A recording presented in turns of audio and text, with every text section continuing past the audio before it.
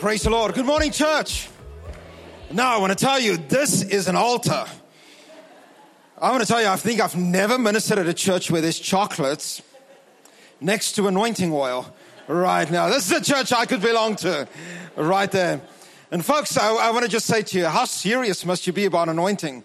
Look at the size of this this bottle. I want to tell you, I sat here and I was reminded, I have a strange sense of humor. It's an early document in the church called the Didache. It's called the Teachings of the 12 Apostles. It was written right at the beginning of the 2nd century.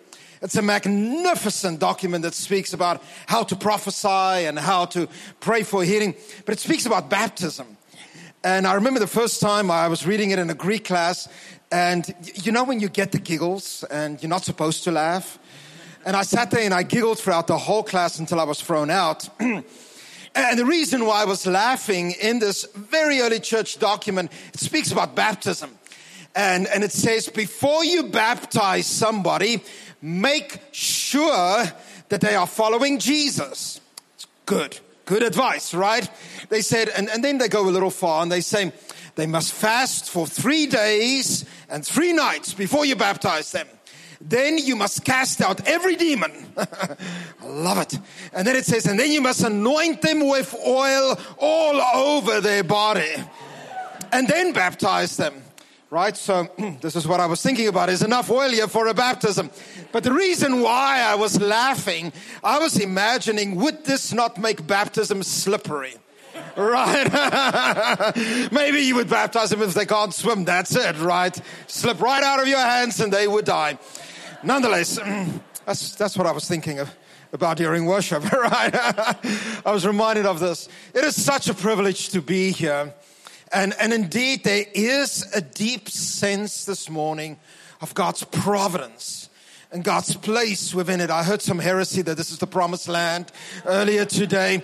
But there's a little truth in that heresy. And of course, the truth is that God is in your midst. And that God has a plan for this extraordinary country.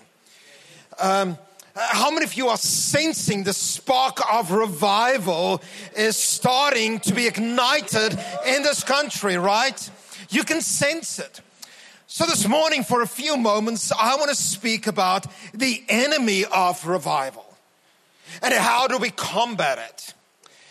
The greatest enemy to revival, the greatest enemy to a renewal movement, the greatest enemy to a reawakening is distraction. Now, we live in a distracted world. Our hearts are fragmented in a million different directions. I don't know about you, but I find it difficult just to pay attention. Here's the problem. I watch my son, he's grown up in the internet age. You know, he's a digital native. I'm a pilgrim. I'm just a tourist in the digital world. He lives there.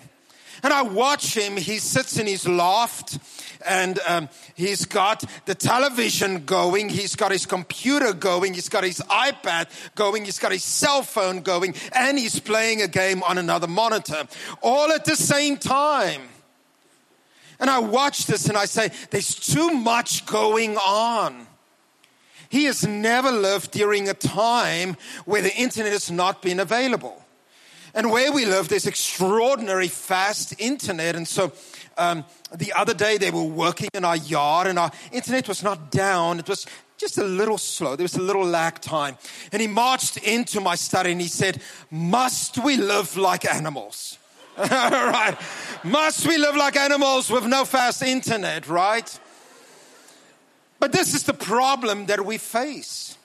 Our hearts and directions are in a million different directions. And the answer to all of this is to have a united heart. Psalms 116 says the following. It says, the Lord saves the simple. I'm going to stop there for a moment. That word simple is a mistranslation in essence out of the Hebrew. And today when we want to really, I am conversant in many forms of dissing people, right? I am conversant in ways to insult folks. I can insult you in Afrikaans, and I can insult you in English, and I can insult you really well in Italian. It would sound fantastic, but you would not know indeed what's going on. And sometimes we use this word simple, right, as a derogative term. So when we look at somebody saying, don't be simple. Except in the scriptures, the word simple means something quite different. It means to have a united, focused heart on the Lord. The Lord saves, literally the Hebrew says, those who have one heart, one desire. The Apostle James opens up his letter and speaks about the danger of having a fragmented heart. And this is what he says. He says, those that are double-minded, again, not a great translation, double-hearted is really the right term here. Those who have two hearts, he says, are unstable in all in their ways. And what do they get from God? James says, they get nothing. Church, there's a reason why God reaches out to the church in a time of desperation. There's something about a tragedy that unites our hearts and gets us on our knees. And we get to the place that we ask God just for one thing. Psalms 86 says the same thing. It says, unite my heart. Bring my heart together into one thing so that I may fear your name.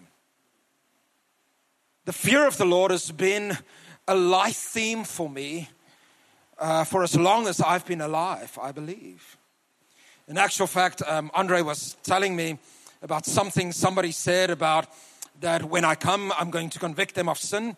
And I was reminded of this, this one experience. I was still teaching in South Africa, in Johannesburg. And I was walking behind students and they didn't see me. And there was this wonderful, lovely girl from the Cape Flats. And you know, some people have a gift for turning a phrase. And she said to them, oh, Pastor Bekker's coming. You better be ready to sail on your stomachs like snakes today. You're going to repent at the end of this. And I said, oh, Jesus, help us in this. But there's something about the uniting of our hearts. To get to the place where our hearts are no longer fragmented in a million different directions. Folks, we live in a noisy world. There's too much going on. Too much that draws our attention away. We find it difficult even to be quiet before the Lord. You know, and the scripture says, how do you know that God is God? It says, be still. Be still and know that I am God. Do you know that we find it difficult even in our churches to be quiet and to be still? What happens? Our mind starts to wander. And so we keep our services busy with so much activity and so much sound and noise. But there's something powerful that happens when the Holy Spirit comes and unites our hearts. And this morning, for a few moments, I'm going to speak to you about how our hearts can be united. How we can get to this place of having a simple heart, one mind, one desire. You know, David said the same thing in Psalms 27. He says, one thing I've desired of the Lord. This one thing I will seek. I'm going to tell you, I can make a list of things I want, and it's not just one. There's a lot. How do we get to that place? If you brought your Bibles today, I want you to turn to Psalms 116. And I'm going to start at verse 6. I'm reading from the English Standard Version. If you read from another version, the Lord helps you. I'm teasing. I'm really just teasing. Psalms 116 and verse 6. And it says, the Lord preserves the simple. When I was brought low, he saved me. That phrase, the Lord preserves the simple, could be translated in the following. It could literally say that the Lord prolongs the life of those who have one heart. And one of the reasons why movements and awakenings and revivals run out of steam is because we get distracted by shiny things. I cannot remember if I told you the story before. Sure I have, but I'm going to tell it again. About 3 years ago, I was just made Dean of the School of Divinity, and I was really fresh in the game. And it was somewhat of a difficult transition. It's not really a transition that I asked for. And if I knew better, I probably would have said no. But the Lord got a hold of me. And I was there probably about 2 months, and it was pretty tough. And then one morning, I got a phone call from a man that I've never met before. And he phoned me, and I didn't know how he got through my assistant, but he got to me. And he said this is the following to me. He says, "My name is Alan. Reinhard Bekker wants to see you next Wednesday at 10 a.m. Be in Orlando at his office. Goodbye." That's it. That's the phone call. Now, if any of you know who Reinhard Bekker is, do you know? Right. So Reinhard, just so that you know, is the person historically that has shared the gospel with more people in person than any other person alive or dead. It's extraordinary. And I knew enough, I had enough wisdom to know that if Reinhard Bekker calls you and says he wants to meet with you, you go. So I purchased my air ticket, and I got up very early in the morning, and I flew to Orlando, and I got an Uber to his office, and it was a very bizarre meeting. And I remember I got there, and it was in the executive, meeting room, conference room, and him and his board came in. Now, again, I've not met any of these people. Actually, I did meet Reinhard probably 4 times before. Of course, he couldn't remember it. Good for my humility. But nonetheless, I come in there, and they sit down, and he says, "Let's pray." And Reinhard sat there, and he started to shake, and he started to cry. And one by one, everybody started to cry. And to be very honest with you, I'm clueless. I don't know what's going on. And I am not naturally a crier, right? It takes a lot. So I'm sitting there and I'm thinking about all kinds of things to make me cry, right? Because everybody's crying. I don't know why they're crying, and I'm trying to cry. No tears will come. So I'm sitting there feeling like an absolute pagan in the midst of saints. This goes on for about 20 minutes. Now, folks, 20 minutes in that awkward situation feels like an eternity. And I'm sitting there, and Reinhard is shaking there, and he's crying. And finally, he composed himself. Never prayed, by the way, he just cried. And then he looked up to me, and this is what he said. He said, "In the years of ministry, I've learned just one lesson." He says, "You don't need the big bands. You don't need the famous people. You don't need the balloons and streamers and coffee and cake." He says, ultimately, the only thing you need in order for ministry to happen is the Holy Spirit. And this is what he said then. He said, "The reason why I'm crying," he says, "is that I'm concerned about the next generation. Will they know that the Holy Spirit is enough?" Wow. Then I cried. Now I'm crying. And then he turned to me and he says, "And you have been tasked to lead this school to teach your students this. Goodbye." And he got up and he walked away. The meeting was 30 minutes. That's it. I cried all the way back to Virginia Beach, right? And I cried for the next 3 or 4 or 5 days. It took me quite a while to recover just from that moment. And what he was speaking about is the fact that our hearts must be absolutely and totally focused on one God. God saves the simple. And church, let me stop for a moment and say to you, I know South Africa is going through one of its darkest times ever. But here, I want to say to you, and I'm careful as I say this, sometimes people fly in and just say all kinds of things and then they fly back. I'm trying not to do that. But I have such a deep sense that the darkest time is right before the break of dawn. And church, you are right at the turning corner right now. Right at that turning corner. The turn is not far. Do not give up hope on this country. Believe in the promises that God has given to you. And here it is. Be simple of heart means focused of heart in that one desire to see the Lord move in your midst. Do not be distracted by the fluff and the bubble. Do not be distracted by all the streamers and the balloons and the shiny things that are going around. Remain focused on the Lord, asking Him to move in our midst. Our university had a miraculous start. This is our 40th year of being. And it is a university of miracles. If I have to tell you all the things that have happened, and if you ever come to, when you come to visit us, because I've asked the Lord to send you all, right? I'm always in recruitment mode. I am trusting the Lord. I don't see students. I see potential churches. I see nations that are being changed. But if you walk on our ground, you can sense the very presence of the Lord. And for the last number of years, I've had an opportunity to meet with our chancellor on a weekly basis, the founder of our university. And this is a man of extraordinary vision. He is one of the hardest workers I've ever met. He is 89 at the moment, 89 years old. 2 years ago, he fell off his horse. Yes, the guy rides horses at this age.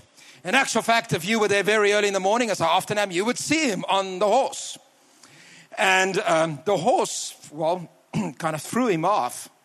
And, you know, when you're 87 and you break 9 ribs and your elbow and your wrist and burst your spleen, it's kind of an end game scenario.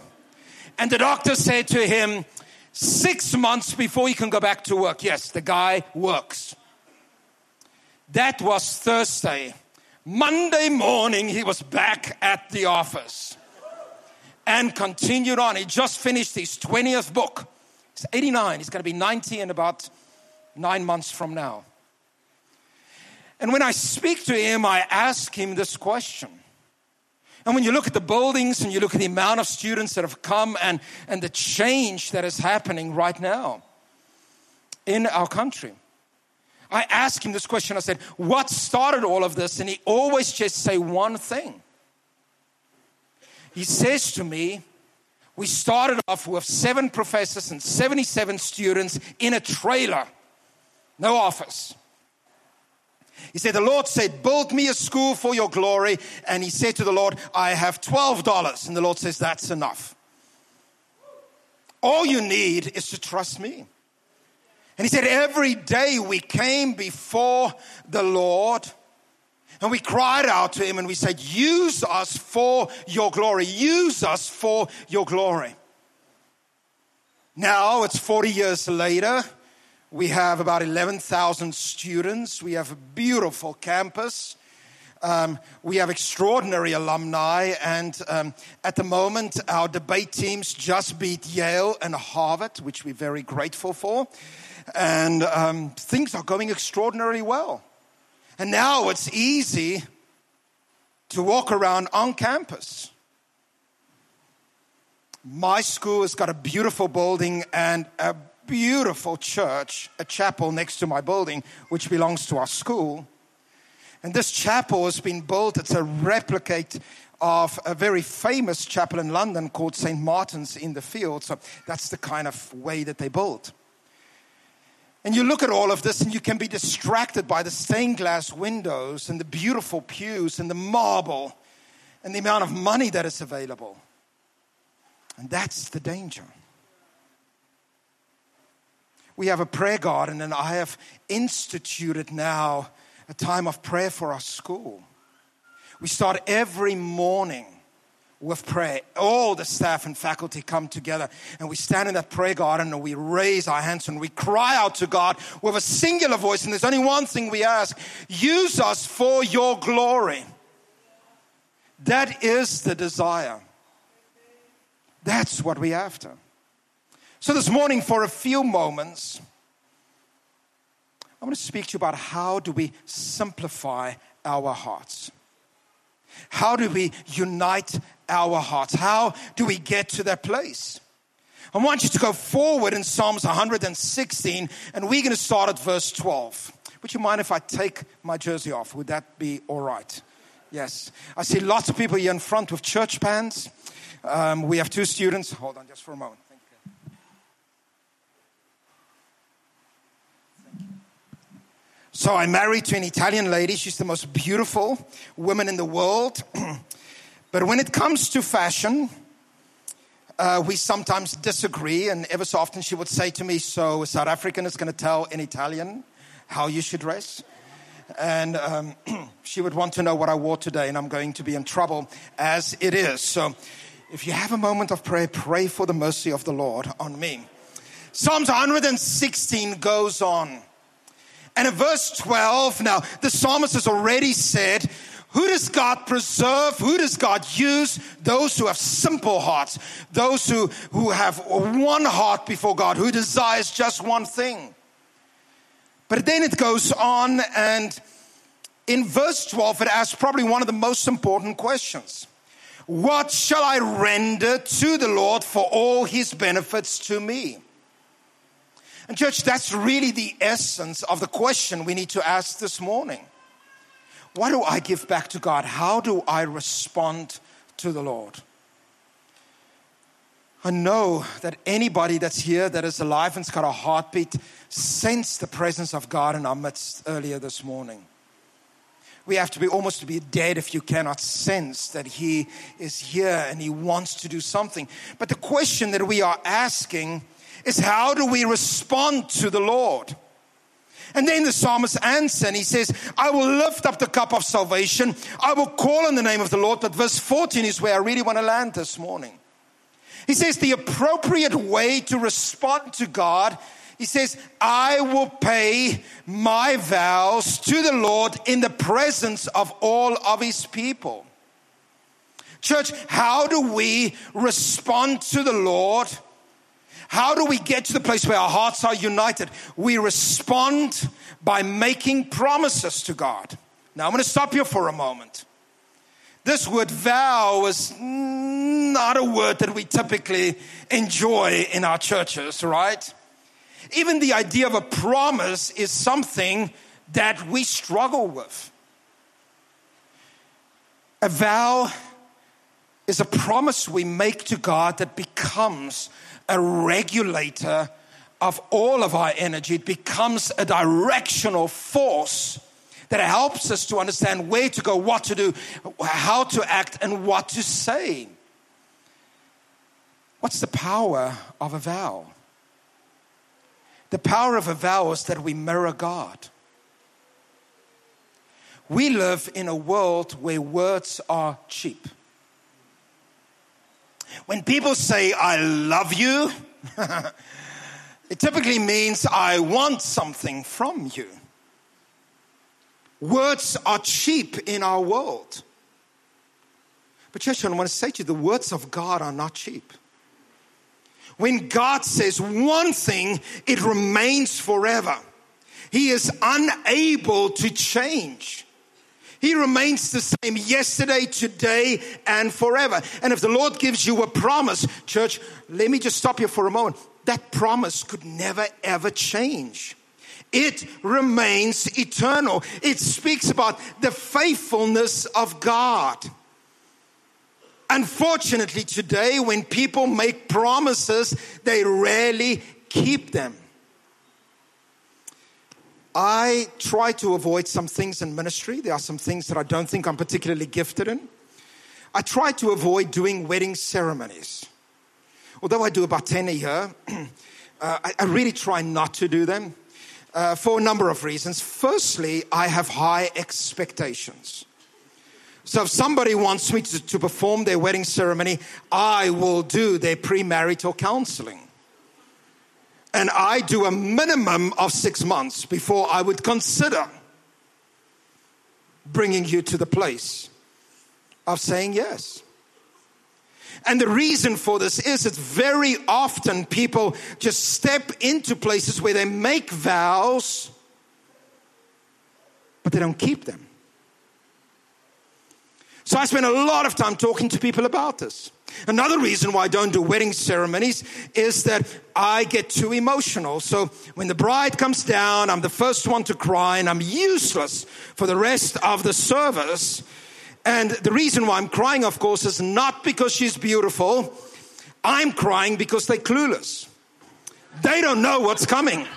They have no idea what's ahead. So when they say, I do, I want to say, you don't. Let me help you here understand what's truly going on. When we make a vow to the Lord, we are mirroring our God. We are imitating our God. John Wesley used to say the following. He says, give me 100 men that fear nothing but God, and I will change this world. If we can get to the place where we have people, Jesus said the following, he says, let your yes be yes and your no be no. Make no additional promises. A vow is when we stand before God and we imitate Him, when we say, all right, Lord, you have done so much for me. This is my response. Church, so often we say things in worship that we don't mean. I remember the first time I took a good friend of mine, a Catholic nun, to church. I was so nervous. You know, when you take somebody that's from a different Christian tradition to church, you always pray, oh God, let it be a calm service. Right? And at that moment in time, I thought, I'm going to take it to the 8 o'clock service because nobody's awake at that time and it cannot be too wild. Well, of course, you know what happened. It was the wildest service in the history of the church. Our worship leader sat on her piano chair and in the second song fell over, shoes going everywhere. Every demon in Gauteng manifested during that service. Pastor was running on the seats, going crazy. And of course, I'm at the back with the nun. And I'm just bowing my head. I went to my happy place. I didn't look to her, So Jesus, help us at the end. And I remember at the end of the service, I said to her, Madge, what did you think? And surprisingly, she said, I loved it. She said, I love every part of it except one thing. I thought, oh, here it is. And that's what Madge said. She said, you made a lot of promises to God today. Are you sure you will keep them? We sing, with every breath I take, I worship you. By the grace of God, God doesn't speak back and say, listen, youngster, I watched you the whole week. Very few breaths gave me praise and glory. But it is appropriate that we respond to God by making vows. Now the question is, what kind of vows? And this psalm goes on and it gives us 4 vows that we can make to God. And this morning I'm going to propose that these 4 vows are vows that unite our heart and become something that ignites not only revival but a reawakening of God's church in the nation. Let me read it to you and then I'll unpack it just a little bit. Verse 15. Precious in the sight of the Lord is the death of His saints. Verse 16. O Lord, I am your servant. I am your servant, the son of your maidservant. You've loosed my bonds. Verse 17, I will offer to you the sacrifice of thanksgiving and call on the name of the Lord. Verse 18, it says again, and I will pay my vows to the Lord in the presence of all of His people, in the courts of the house of the Lord, in your midst, O Jerusalem. Praise the Lord. So church, I want to say to you that there are 4 vows this psalm says that we should make before God. The first one is probably the most difficult one. It starts off by saying, precious in the eyes of the Lord are the death of His saints. What's that first vow? The vow is to end well. You heard me say this over the weekend. Church, it's not how we start that's important. It's how we finish. I love the exuberance of youth. My son is 18, if you just heard, and recently, about a year ago, God got a hold of this kid like you cannot believe. And he's in church. When the church doors are open, he's there and he's praying. The moment that the Lord got a hold of him, that same week, my wife phoned me and she said to me, "You ordered a lot of books from Amazon." And I said, "I don't think so." She says, "Well, I checked also our credit card. It's about $300 worth of books." Church, that's a lot of money right there. So I came home and I saw all these books. And I said, "I didn't order this." And then, of course, my son came in and it was him. And what he did, he said he got our syllabi at our university of the books we used to teach Greek and Hebrew. And he bought them all. 17. And I said to him, "Jonathan, did you order these books?" He says, "Yes." He says, "Don't you want me to study God's word? Isn't that the desire?" And of course, at that point in time, you cannot really say anything. So all that I say to him, "It's okay. Let's just talk about money the next time." He says, "I didn't really think about money." I said, I know. You're 17. I think young men are not fully matured until they're 25. Not everything kicks in. They're not fully cooked until they're 25, right? And I watched this. And it's been 1 year that he's been serving Christ with full abandon. And about a week ago, for the first time, he gave his testimony. And while he gave his testimony, I found it so funny, I had to leave just for a moment. I just had to go outside and laugh a little bit and then come back. And this is how he starts off. He says, "For years and years and years, I've been running from God." And I'm thinking, "You 18. Where have you been?" But isn't that the way that we think, right? We think that if we've served God 5 or 10 or 15 years, we are giants in the faith. Church, this year I'll celebrate 37 years of following Christ. And I feel I've just begun. I've just taken my first 2 steps. And I love what the psalmist says. He says, what vow am I going to make to God? He says, "I am going to die a death that is precious in the eyes of the Lord." What does it mean for us? To make a vow to say, "I will end well." For the last 16 years, I've had a spiritual director. It's an age-old practice where you get somebody to speak into your life that you confess your sin to. And the Lord gave me an extraordinary man, a man by the name of Sergius Wrolepski, Polish-American from Chicago, and he's tough as nails. Now, Sergius just resigned as my spiritual director. I'm very upset about it. And the reason for that is Sergius is 103 this year.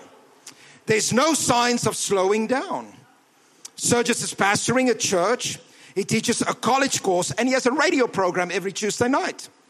This is Sergius. But I remember right at the beginning of our walking together, I was still very chatty. You know how children can have the gift for talking. And sometimes when we're young spiritually, we just talk. We just talk. And I remember I came to him, it was about the 2nd week that we were working together. And you need to know, Sergius is a monk, spirit-filled. But I chose him because he was tough. And I sit there and I'm chatting and I'm telling Sergius how wonderful I am. How great I am, how much I'm serving God and how things are fantastic. And he sat there and he kind of looked at me for like 45 minutes. And then he just reached out to my hand and grabbed it and he says, "Take a walk with me." And he took me to the cemetery next to where he was living. And there was an open grave. And he stood me over the grave.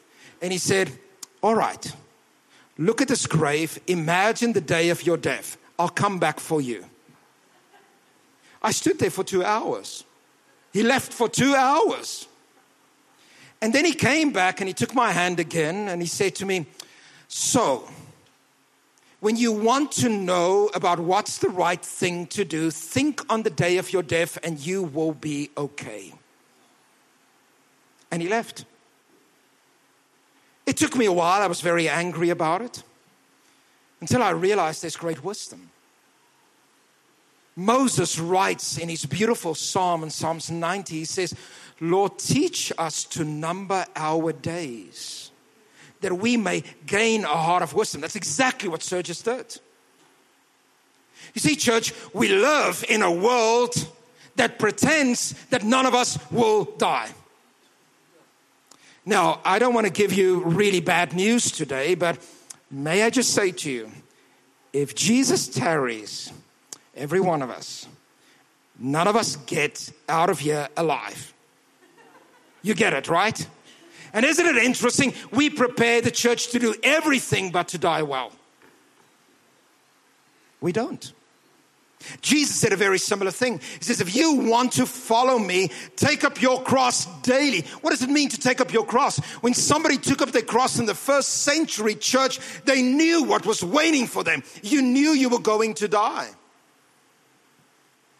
But church, when you're ready to make that vow, and you say, till the day that I die. I do an exercise with my students. I make them think about the date that they think they'll die. I want them to write it down. That's tough, I know.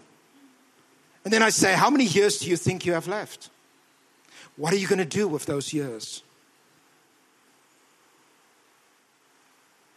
Church life is very short. When I turned 50, my son wrote literally in my birthday card, you are more than halfway through. Happy birthday. Thank you. When I said to him, it's not true, it's what he said to me, let's do the math. But there's a moment of sobering that happens. Church, the most important thing that you will ever do on this earth is to die. And how you die is the key. It'll be the most important act of faith. Because you will step into eternity in faith with no fear. And saying, I have finished what you've called me to do. And when you make a vow to say that my death will be precious in the eyes of the Lord, what are you saying? You're saying, I will not waste a single second or moment of my life. You are not distracted anymore. You know, people that have experienced a death close to them, there's something sobering about those people. They know how precious life is. They don't take a second for granted. And this is indeed what he says. So that's the first vow. Let me quickly take you through the next three. In verse 16, he goes on and then he says, oh Lord, I'm your servant. And he says it twice. I am your servant, the son of your maidservant. You've loosed my bonds. The second vow that we make unto God is to be a servant. Now, church, let me quickly say to you, there is a difference between choosing to serve and choosing to be a servant. The psalmist is not saying, I will serve. He says, I am your servant. Now, when I prepared for ministry, I did a lot of odd jobs. I was terrible at most of them. And the worst job that I had, I was a waiter for a while. I was the worst waiter in the history of humanity, I think. And the problem was that I was not attentive. I was not attentive to the people that I waited. Because I would just stand there and think about other things. And people would wave at me and I would, hello, wave back. And I would just stand there for a while until a manager came up to me and said, okay, there's a reason why these people are waving at you. You're supposed to serve them. Oh, okay, let's go. And then, of course, I would take their order and forget to give it to the kitchen. Because between then at the table and the kitchen, I was thinking about something in theology and I was lost there for a moment. I was fired from that job. And appropriately so. By the way, everybody should be fired once. It's a good experience. I was fired about 12 times, so not a bad thing. Sometimes we treat God this way. The word servant in the Hebrew looks a little bit different than what it does in Greek. The Greek word really is slave, and it has extra connotations. But the idea to serve in Hebrew is actually close to the idea of waitering. And what does it mean? You stand before God and you look at Him. Your eyes upon Him. A good waiter looks at the table, is aware of what's going on. And the slightest body language will tell that waiter to come. If you're trying to fiddle with the salt container and notice there's no salt in it, a good waiter will see that and run immediately and help you. When we become servants of God, what do? We stand before Him and we say, here I am. Whatever you need me to do, I will do. So my son has been pursuing God for a full year. And there are two things that he's really struggled with. And recently, and he'll be okay with me telling the story, I hope, he broke up with his girlfriend. Lovely girl, godly girl. But she was not pursuing ministry the way that he was. And it broke his heart. And just after it happened that night at 3:00, he came and kind of shook me, which he will do often. And he woke me up and he says, oh, Papi, tell me there will be another one. Yes, Jonathan, there will be another one. Don't worry. And then he says to me, and this is how he cries out in the middle of the night, he says, I can't sleep because all I think about, am I just a slave of God? And of course the answer is, yes, Jonathan, go to bed, you are. He says, there's no empathy. And he says, you're right, go to bed. This is the point. So many of us find our identity in positions and titles, thinking that we are more important than what we are. Who am I? What makes me who I am? It's not the letters behind my name. It's not any man-made pagan titles that's been given to me. The only identity that I have is that I am His servant. And when you're a true servant, your eyes are upon Him and your heart is connected, that the only thing that indeed you want to do is be obedient to Him. So I recently hired a new assistant. He's an extraordinary young man. He just finished his Masters of Divinity, so he's ripe. And I hired him. I've had my eye on him for about 4 years. And things have been going really well, except 2 days ago, he made a monumental mistake. My boss asked for a meeting, and he wrote back and he said, Dr. Bekker is too busy to meet with you. Oh, yeah. Yes. So my boss sent me that message. So I had a phone call on Friday night after the service with my assistant. And it was a wonderful teaching opportunity. And I said, I know, because he handles my schedule.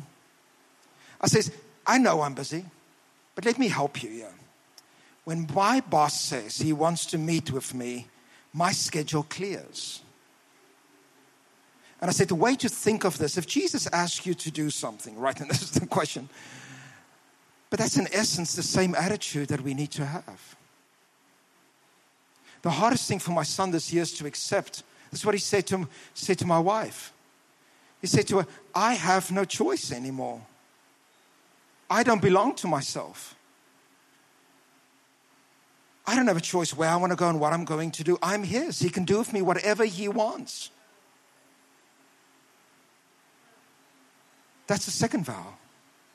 The third vow, he goes on, and it's extraordinary. And in verse 17, he says, and I will offer to you the sacrifice of thanksgiving.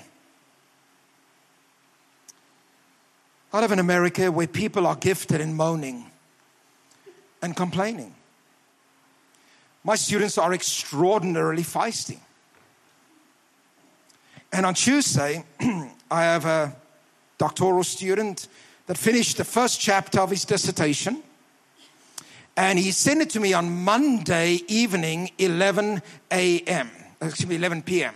Monday evening, 11 p.m. He sent me the first chapter of his dissertation. It took him 6 months to write. 6 a.m., he writes me a note. Have you read it yet? 7 a.m., I am very worried that you've not received my email. 8 a.m., I got a phone call with a voice message. And it's extraordinary, and I had to phone him. And so finally, I just got fed up. So I phoned him back, and I said, how long did it take you to write? He said, 6 months. I said, phone me in 6 months. Of course, that's not happened. I actually graded it on the way here. So I finished it, and he got all of his feedback in 4 days, so he should be relaxed and be okay with it. And I understand that he's nervous. But folks, sometimes we forget how much we have to be thankful for. We're alive. We live in this extraordinary world. We've been created in beautiful and glorious ways. And we have a God that is all wisdom and love and compassion and kindness. And He has forgiven us of all of our sins. And we have deserved death, and now we have life eternal. And church, get this, and we're going to live forever in His presence, liberated from all sin. You know, that it's right. I am obsessed with the early fathers. And in a moment, I'll tell you why. One of the church fathers, Evagrius Ponticus, extraordinary man, holy man, said this: the greatest insult to God is boredom. The greatest insult to God is boredom. And he said this: if you say you are bored, he said, what do you have to be bored about? You have a life of sin to repent about. You have scriptures to memorize and a world to evangelize and a God to worship. What can you be bored about? And I love what the psalmist says. I will offer to you a sacrifice of thanksgiving. Church, there's always an opportunity to complain. Yet the scripture says, in all things give thanks. So my son drags me to the gym, and I'm there every second day. Pray for me. He worked out a beautiful chart that I'm supposed to lose 25 pounds by December. So pray for me. I hate every second of it. And the one morning he couldn't go, but I'm faithful. I go. I'm at the gym 5 a.m. in the morning. And I just got a brand new car. And I parked it far away so nobody can scratch it. You know when you get that new car, nobody's allowed to come close to it. And I parked it, and I came out, and somebody crashed into my car and drove off without leaving any note.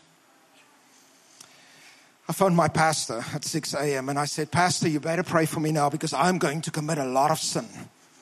Pray for me right now. That's what he says. He says, last week you preached on Thanksgiving. Give a sacrifice of thanksgiving, my brother. Thank the Lord for this opportunity to forgive somebody. Okay, Pastor, I'll speak to you tomorrow. Don't want to hear anything anymore. When you make a decision to give thanks in everything, every opportunity is an opportunity to get to know God. Every opportunity is an opportunity to grow. Everything that happens to you become part of the curriculum of becoming Christ-like. And the last vow. And the psalmist ends by saying, and again, I will pay my vows to the Lord. But note here where? In the presence of His people. So the first vow is to make a vow to God, I'm going to finish well. The second vow is that to remain a servant. The third vow is to offer thanks to God in every opportunity. But the last vow is to remain amongst these people. Church, may I say this to you? God's plan has always been His church. I teach at a seminary. This is what I say to our faculty. God's first plan was not the seminary. God's first plan was not the academy. It's always the church. His last plan is the church. We are here to serve the church. I got myself into so much trouble. I say this to a group of theologians. I say to do theology outside of the church is as sinful as having sex outside of marriage. It didn't go down well. I didn't win any popularity contest that week. But it's true. The scripture says that the church is the fullness of Christ that fills all in all. Where do we pay our vows? Not alone. We pay it in the midst of His people. I've made a commitment.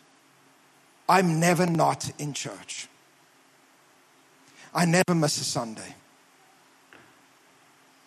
And in the city that we serve in, the church that I serve in has got 12 services over the weekend.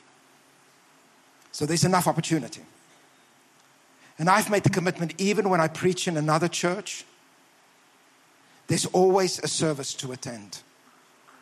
So once I've preached, I get in my car and I drive to church and I go to church. When I met with my pastor, when we just joined, this is what he said to me. It was so rude. He said, I think you're going to be difficult to pastor. I said, Pastor, what do you mean I'm difficult to pastor? I'm going to be your best congregation member. But he asked me this question. He said, if you sit in church and somebody uses a Greek word incorrectly, can you be quiet about it? I said, Pastor, you're right. I'm going to be very difficult to pastor. I had to make the choice. I don't come as a teacher to church. When I come to church, I'm not the dean of a seminary. When I come to church, I'm not a professor in New Testament.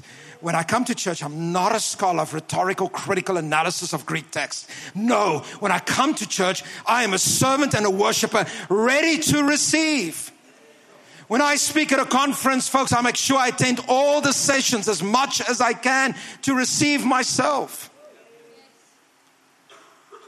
God is about to break this country open with revival. But He's looking for people that are simple of heart. That are not distracted by the fluff and the bubble, not distracted by their own foolish desires, that are not distracted by selfish ambition. And how do we do this? We look at God and we say, God, when you say something, you keep that promise. And this is how I'm going to respond. So church, this morning as I conclude, I'm going to encourage you.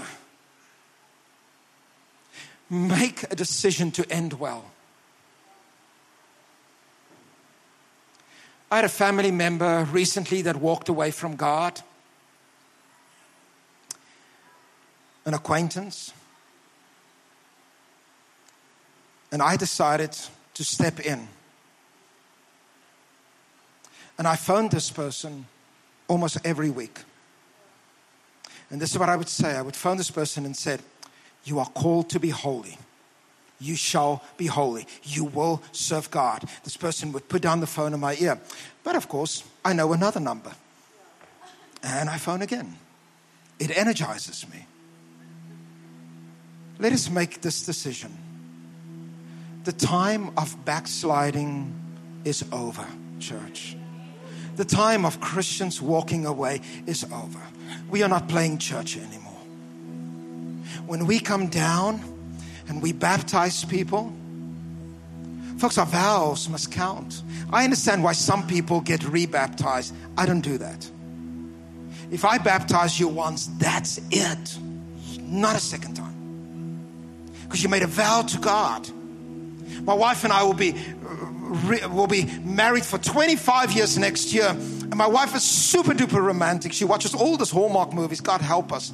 And she says, oh, we're going to have a beautiful ceremony again. And we're going to renew our vows. And I said, no way. She got so offended. And she said to me, she says, you hurt my heart. Why don't you want to renew your vows? I says, because I've not broken them, my dear. Those vows I made 25 years ago, they're still intact. And I will keep them till the day that I die. We've made a decision. The only way out is death. Either she kills me or I kill her. And since I'm not a violent person, I've said to her, a gentle death. No hacking, no shooting, no stabbing. I said, poison if it's gotta be. A gentle death, my dear. We have to get to the place where we vow before God, I'm going to finish strong. I will remain your servant. I will give thanks. South Africa, can I just say to you, you have so much to be thankful for. You live in one of the most beautiful places on the face of the earth. You live amongst one of the most beautiful people. The diversity of this country, the beauty of this country. Just watching your worship and your exuberance. I almost want to scream at you and say, wake up. Thank God for what you've got. Travel a little bit, crack a book, and see what's happening in the rest of the world. You are blessed beyond belief. Say thank you to God. And lastly, be committed to His church. Love His church. I hear people say all the time, well, God's done with this church, God's done with that church. And I'm going to say, are you mad? God is never done with a church. Last story that I'll tell. 6 years ago, I had an opportunity to preach in the oldest church that I've ever preached. And I've preached in old churches.